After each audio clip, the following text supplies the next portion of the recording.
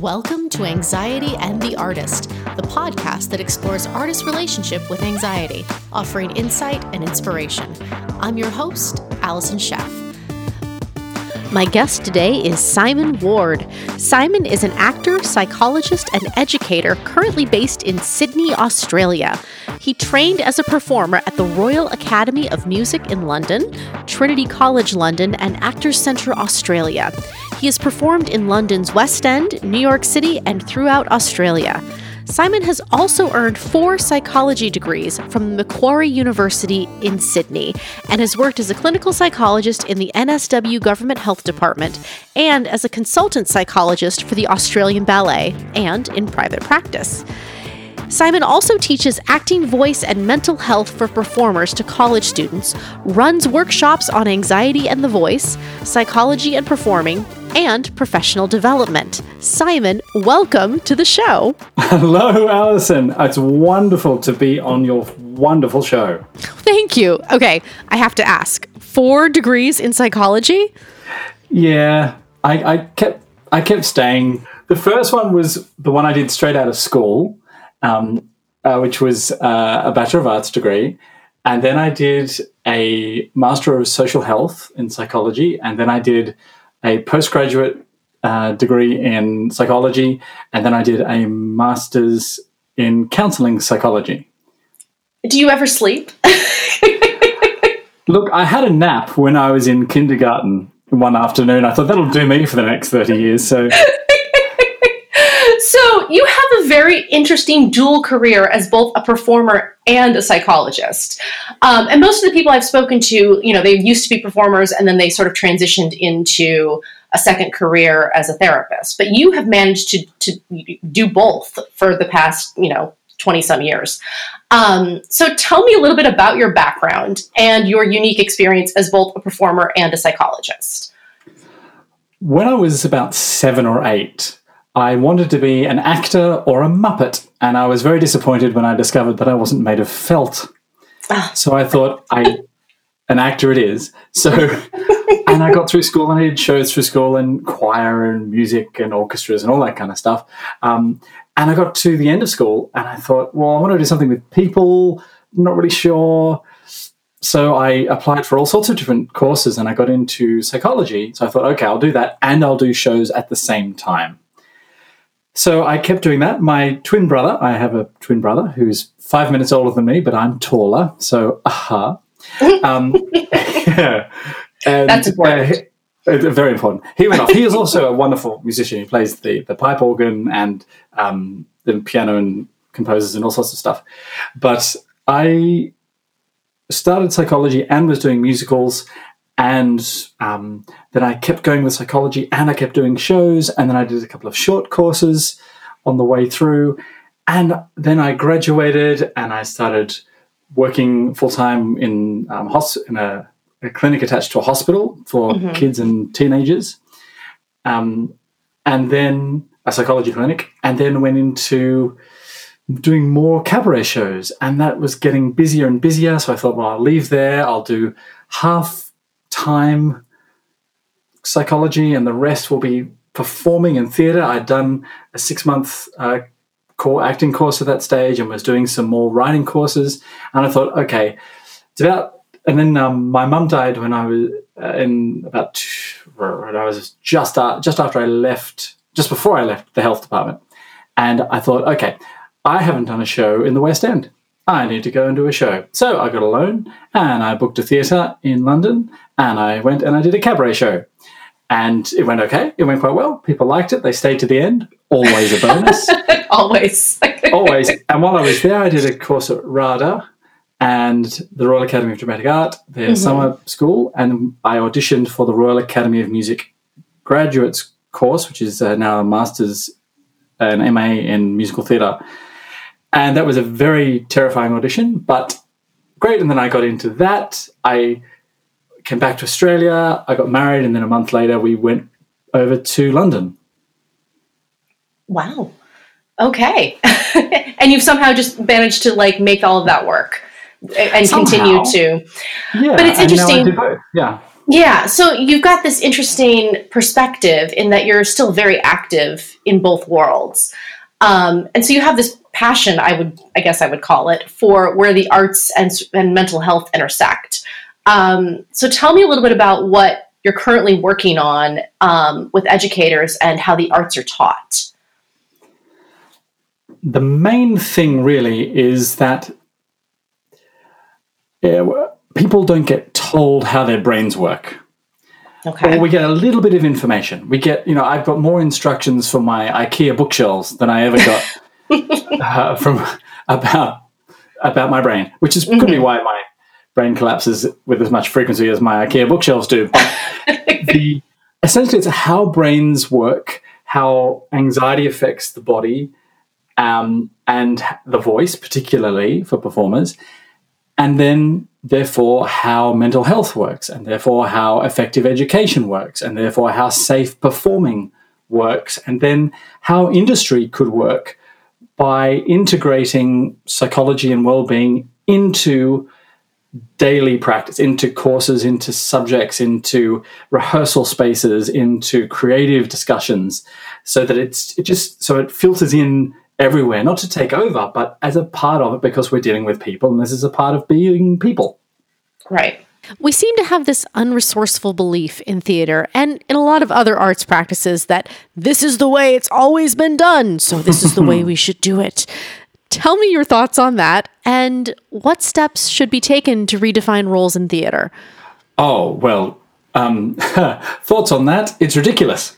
Absolutely. Really? It is. Yeah. 24 karat gold bonkers. It's also the argument for everything from, the Romans deciding not to put wider wheels on their chariots, to not wanting seatbelts in cars, to, it's a nonsense argument, but it's said from a place of, we're a bit unsure about where this is going to go, and we'll stick with what we know. And that's creative. You put your finger right on it there, because it totally stops innovation. Mm-hmm. Like all the major theatrical, artistic, mechanical, electrical, computational, fashion, food developments in the world all start from a position of, that's the way it's always done. I'm going to do something different. So the Kellogg brothers decided to squish corn and toast it, and came up with, cornflakes and all the rest of it, and someone decided to put peanut butter inside chocolate and make a Reese's. And, at some point before that, everyone said, oh, no, that's ridiculous. That'll never work. The biggest problem, though, for the arts industry is that that mindset maintains damage. Mm-hmm. And if you get wounded by auditions or training that's based around that, and it's really common. I was told by various teachers in various institutions around the world, look, this is just the way the industry is, toughen up. Mm-hmm. You just got and I think everyone's got a story, something about that. Oh, yes. Yeah. And I kept thinking, but I don't understand why. If nobody likes it, why are we all saying this is a good idea? If everyone goes to the same, pizza restaurant, and the pizzas are always terrible, and occasionally you get a roach or, a fingernail or something in the pizza, you don't go back. You don't just stay there and go, well, it's always been like this. Right. I'm going to get a margarita on this table, please, but hold the socks. And so it's ridiculous and nonsensical, and needs to change, and it needs to change quickly and rapidly and everywhere. Mm-hmm. Mm-hmm. So what steps should be taken to redefine roles, I think, was the last bit of your question. Yes. Which is wonderful. I have two ways of doing, I have two ideas about this. One is that every production company, every theatre, every show, every arts institution should have a psychologist or a counsellor or a mental health professional on call, on their call sheet. They've got a physio, they've got a first aid person, and why don't they have someone to look after your mental well-being as well? It's Right. really bizarre that every other industry has this now, except for, in a systematic way, except for the arts. Right. And I have yet to hear a sensible reason, apart from, oh, we're scared it'll cost us money, or we're worried about, who's going to be held responsible if someone has a panic attack because they were working in a rehearsal or whatever. But those are issues that have been already worked out by lots of other industries. So, So the second thing is to reintroduce the concept of repertory theatre companies.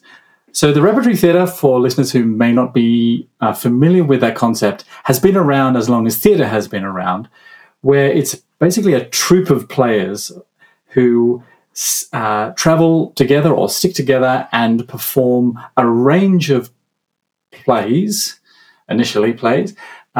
over like a year, maybe a year, 2 years, and they all play lots of different roles. Everything from they paint the scenery, they sweep the stage, they might play the leading role 1 month, they do 10 shows a year and a Christmas show, a couple of musicals, some new work, some classics, some contemporary.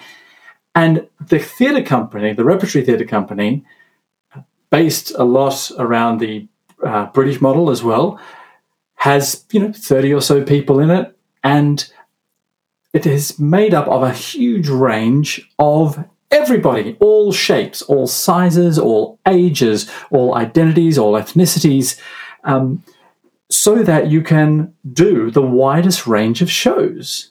Mm-hmm. So, and they work incredibly well. Audiences love it, because if I go and see Hamlet in January and Alison is playing Hamlet and doing fabulously well, and I'm sweeping up, then the next month we're doing a production of The Music Man, and I'm playing one of the 74th trombone, and very well, mind you, but I'm playing it. And so then the month after that, we do something different, and everybody learns the craft from, and everyone learns lots of different roles. So the whole idea that you've only ever done acting, you've only ever been a performer, as opposed to, well, I've done an ASM role, I did a stage manager, I was a supporter, I did a leading part, then I did lighting technicians, and then I was a props person. And because you have lots of voices and lots of experiences and lots of diversity built into the system, it just becomes a natural part of it, like walking down the street in any major city in the world is. Everyone goes, it's just going to happen. So that's what I would love. I think that's a really, really good model. I'd love to see training institutions do that, as well as established theatre companies that are ready to set up a repertory theatre wing of theirs. And it'd be great to have the government put in some money. So 80% of every single theatre company. Imagine that. Government funding the arts. Next, you're going to want us to have healthcare. Look, universal healthcare is also on that list. So, I'm thinking big. Right. I'm thinking big. Absolutely. I would like to see, personally, educators educating themselves on how to be better instructors. Just because you're an amazing dancer doesn't mean that you can teach. Oh, absolutely. Yes. Hallelujah. Amen to that. Yes. I think, I don't fault people for going into teaching. It's just, I think that we're passing down a lot of the behaviors that were taught to us, and we were told that was okay. And, this is, I'm helping you because this is how this is how I was taught. And so I'm going to now teach you the same way. And I think that we're doing a huge disservice to the next generation of performers by not taking the time to educate ourselves on how to teach and how to make, how to create a healthy performer. And as you called it earlier, safe performance, safe theater, I think you said, safe performance. Yeah. I think, I'm not talking about coddling people, but I am talking about, educating people and taking a healthy approach to to teaching and to educating the next generation of performers. That's just my 2 cents. I absolutely. Because otherwise, people just taught as they were taught, whether or not they liked it or not. I mean, you ask, if you start a conversation with just about particularly dance, any person that has been to a dance school, and within about 3 minutes, you go, so what was the teaching like? Someone will come up with a story of being shamed or shouted at or belittled or something like that. And you're quite right. A lot of the time, really good performers go, well, I want to pass on this information, but they just assume that it can happen. It's actually, well, no. Why should you assume that that's something that can just happen? We can learn things. We know how minds work. We know what is helpful in education. We know what is helpful for building up students' well-being and their sense of taking risks, being able to make mistakes. I have a thing in my singing lessons that it is compulsory to make 3 mistakes per class, and if you haven't made one by the end, we'll just all have to stay until you make another one. You make one. Yeah. I love that. Well, you learn more from your mistakes than you do from your success. And if you don't set up an environment where there's freedom to fail, then you're not learning, really. No, absolutely. Yeah. And it's such a vital thing to give educators skills and give educators knowledge about it in the same way that it is to give the students skills and knowledge.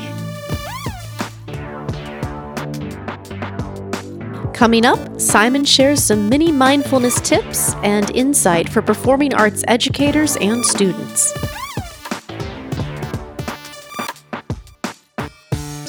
So given that you have all of this knowledge as a psychologist and as a performer, how are you educating your students when it comes to informing them about how their brains and mental health work and how it applies to the work they do as performers?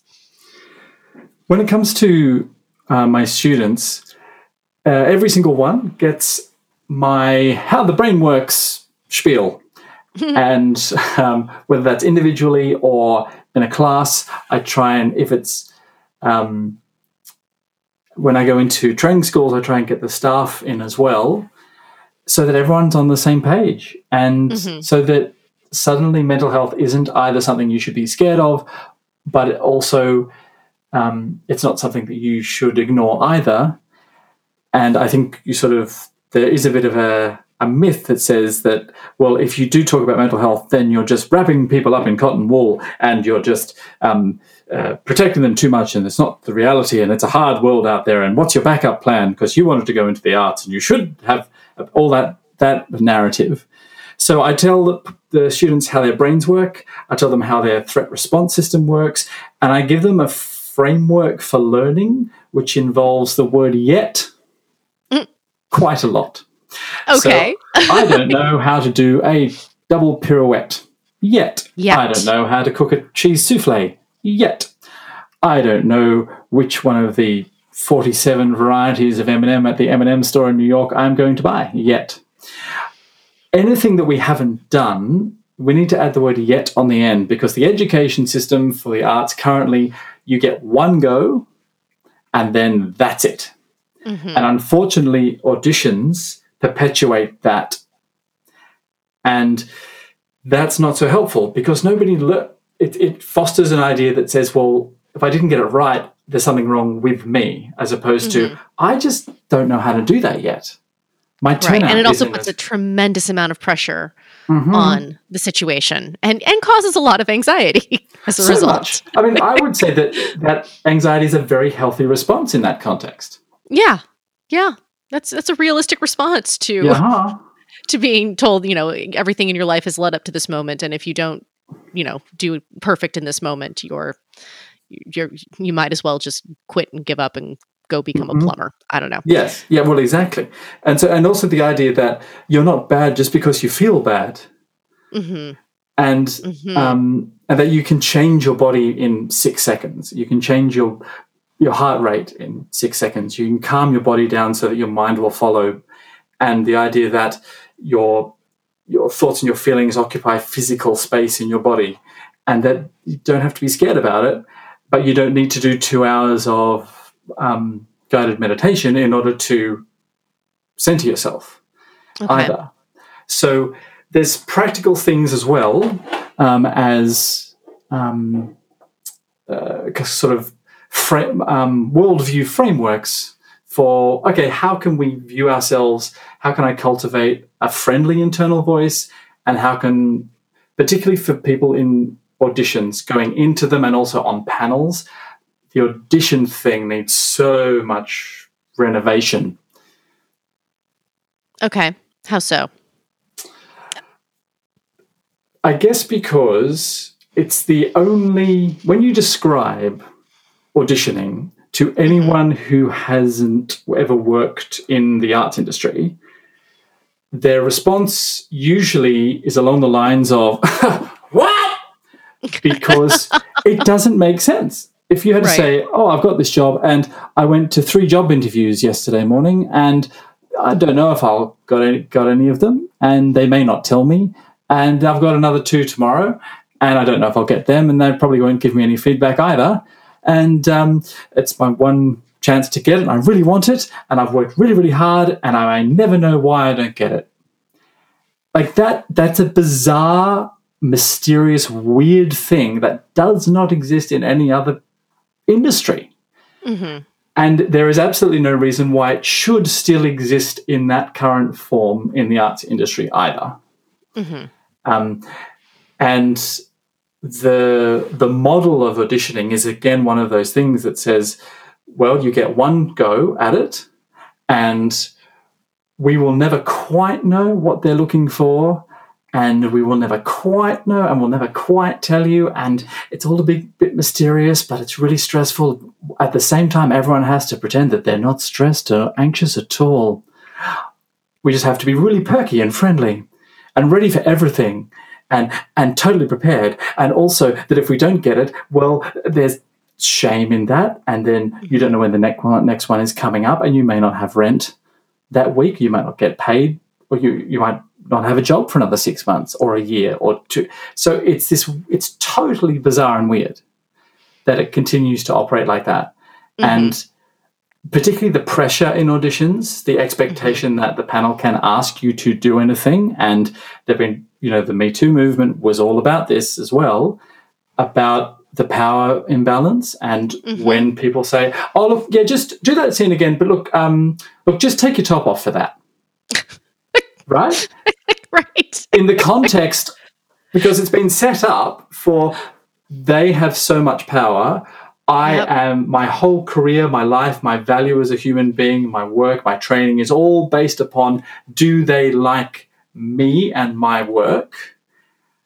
And in that moment, I mean, thankfully, because of all the work of the Me Too movement and various other organizations and movements, that's shifting, but it's still there. It still goes on. Absolutely. So, and I still have yet to find anyone who can give me a justification for why it continues to go on in the way it does, apart from, oh gosh, we've always done it this way. But we've always done it this way. We have. We have always done it that way. I've always sung a quarter tone flat in the Christmas carols. That was my training when I was in the school choir, because the conductor could never quite work out who it was. And if you look really sincere, everybody knows it's you.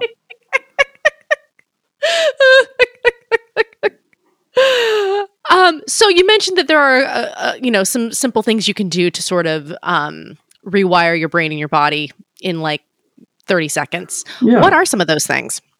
Okay. So mini mindfulness, I guess, is what they come under the heading of. So things like, if you raise your eyebrows about 1/2 inch and you keep them up, and I'm doing this now as I speak to you, dear listeners, raise your eyebrows up about 1/2 inch and keep them up, and then breathe in and out twice through your mouth. And on the second out breath, let your eyebrows flop down and get heavy. And you should feel a bit of a wave of heaviness kind of wash down over your face. I did. So you've just lowered your heart rate. You've just lowered your blood pressure a little bit. You've just re-engaged your social engagement system through your vagus nerve. and it took you about 9 seconds. Right. And if you do that on stage, no one can see you doing it. Right. Or they think you're just really surprised. Well, there's that as well. Any other so things like getting your elbows above your earlobes at least once every half an hour. Really? So what does that do? Elbows above your earlobes. I'm doing this right now, and I'm like, what am I doing? So if you put your hands behind your head, like you're kind of about to lean back, what you'll notice is straight away that your breath might stop. So let's start the breath again. And you might find the top of your tummy gets a little tight. So if you breathe in and out through your mouth, that'll loosen a bit. And also you will stretch between your ribs, so your intercostal muscles will stretch. And then if you stretch your arms up to the ceiling and then out to the sides and then down and then spread some peanut butter with your shoulders, so roll them around a little bit. Okay, what you've just done is you have done a bit of realignment, and also you've lowered some of the resting adrenaline in your system. One of the things that happens when we're static or when we're still or when we're tense, we tend to lock and we get an excess of adrenaline in our muscles.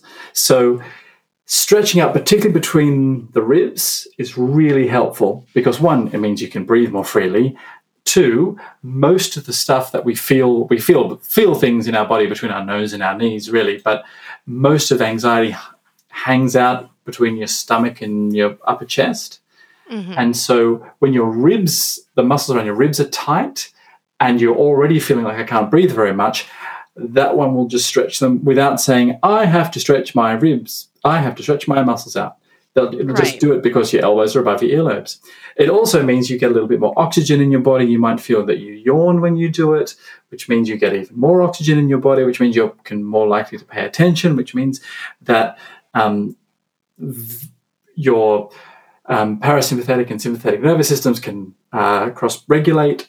And, yeah, lots of great stuff happens just for putting your elbows above your earlobes. That's amazing. You currently work at a liberal arts college, correct? Correct. Okay. And so we're, dealing with COVID, who isn't? And post, reopening, not necessarily post-COVID, but definitely like starting to reopen. And obviously that's affecting the arts tremendously. What's your take on how that's affecting education?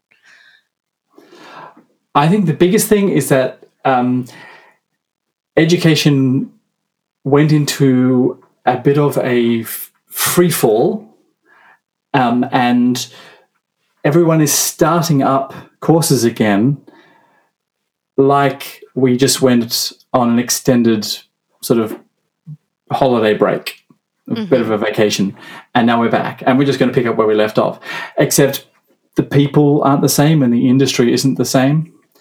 And going back into education, I think now is a wonderful opportunity to integrate well-being into courses and rehearsal practices and lessons and subjects. So I'm teaching a unit called Wellbeing for Actors at the arts college I'm at, because my worry is that the industry will sort of come back on, and the audiences that are desperate to go and see things. I mean, the pickup of tickets is just phenomenal for shows that are opening. It's amazing. And so the audiences are there. They're desperate to see, live performances.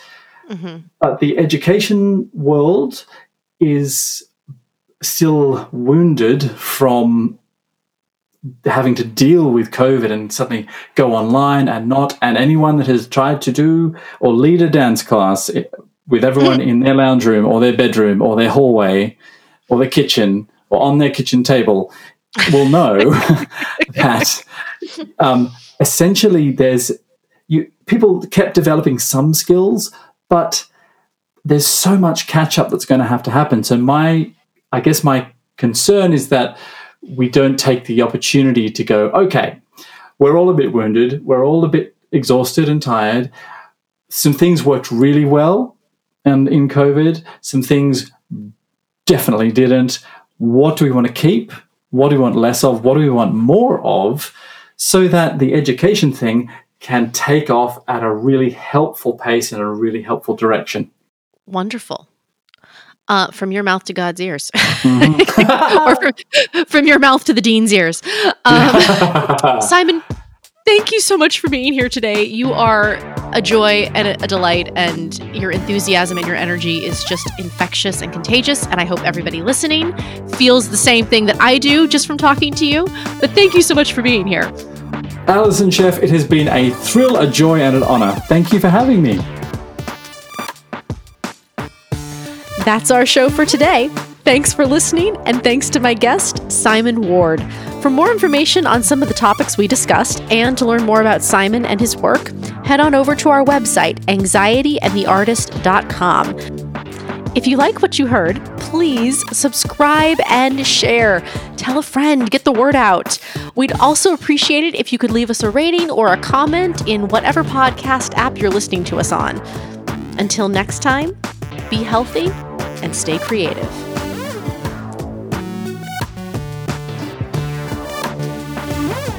Anxiety and the Artist is produced by Grosta Productions and recorded at Homestead Studios. Music and engineering is by Bosco Sheff. This podcast represents the opinions of Alison Sheff and her guests. The content here should not be taken as medical advice. The content here is for informational purposes only, and because each person is so unique, please consult your healthcare professional for any medical questions.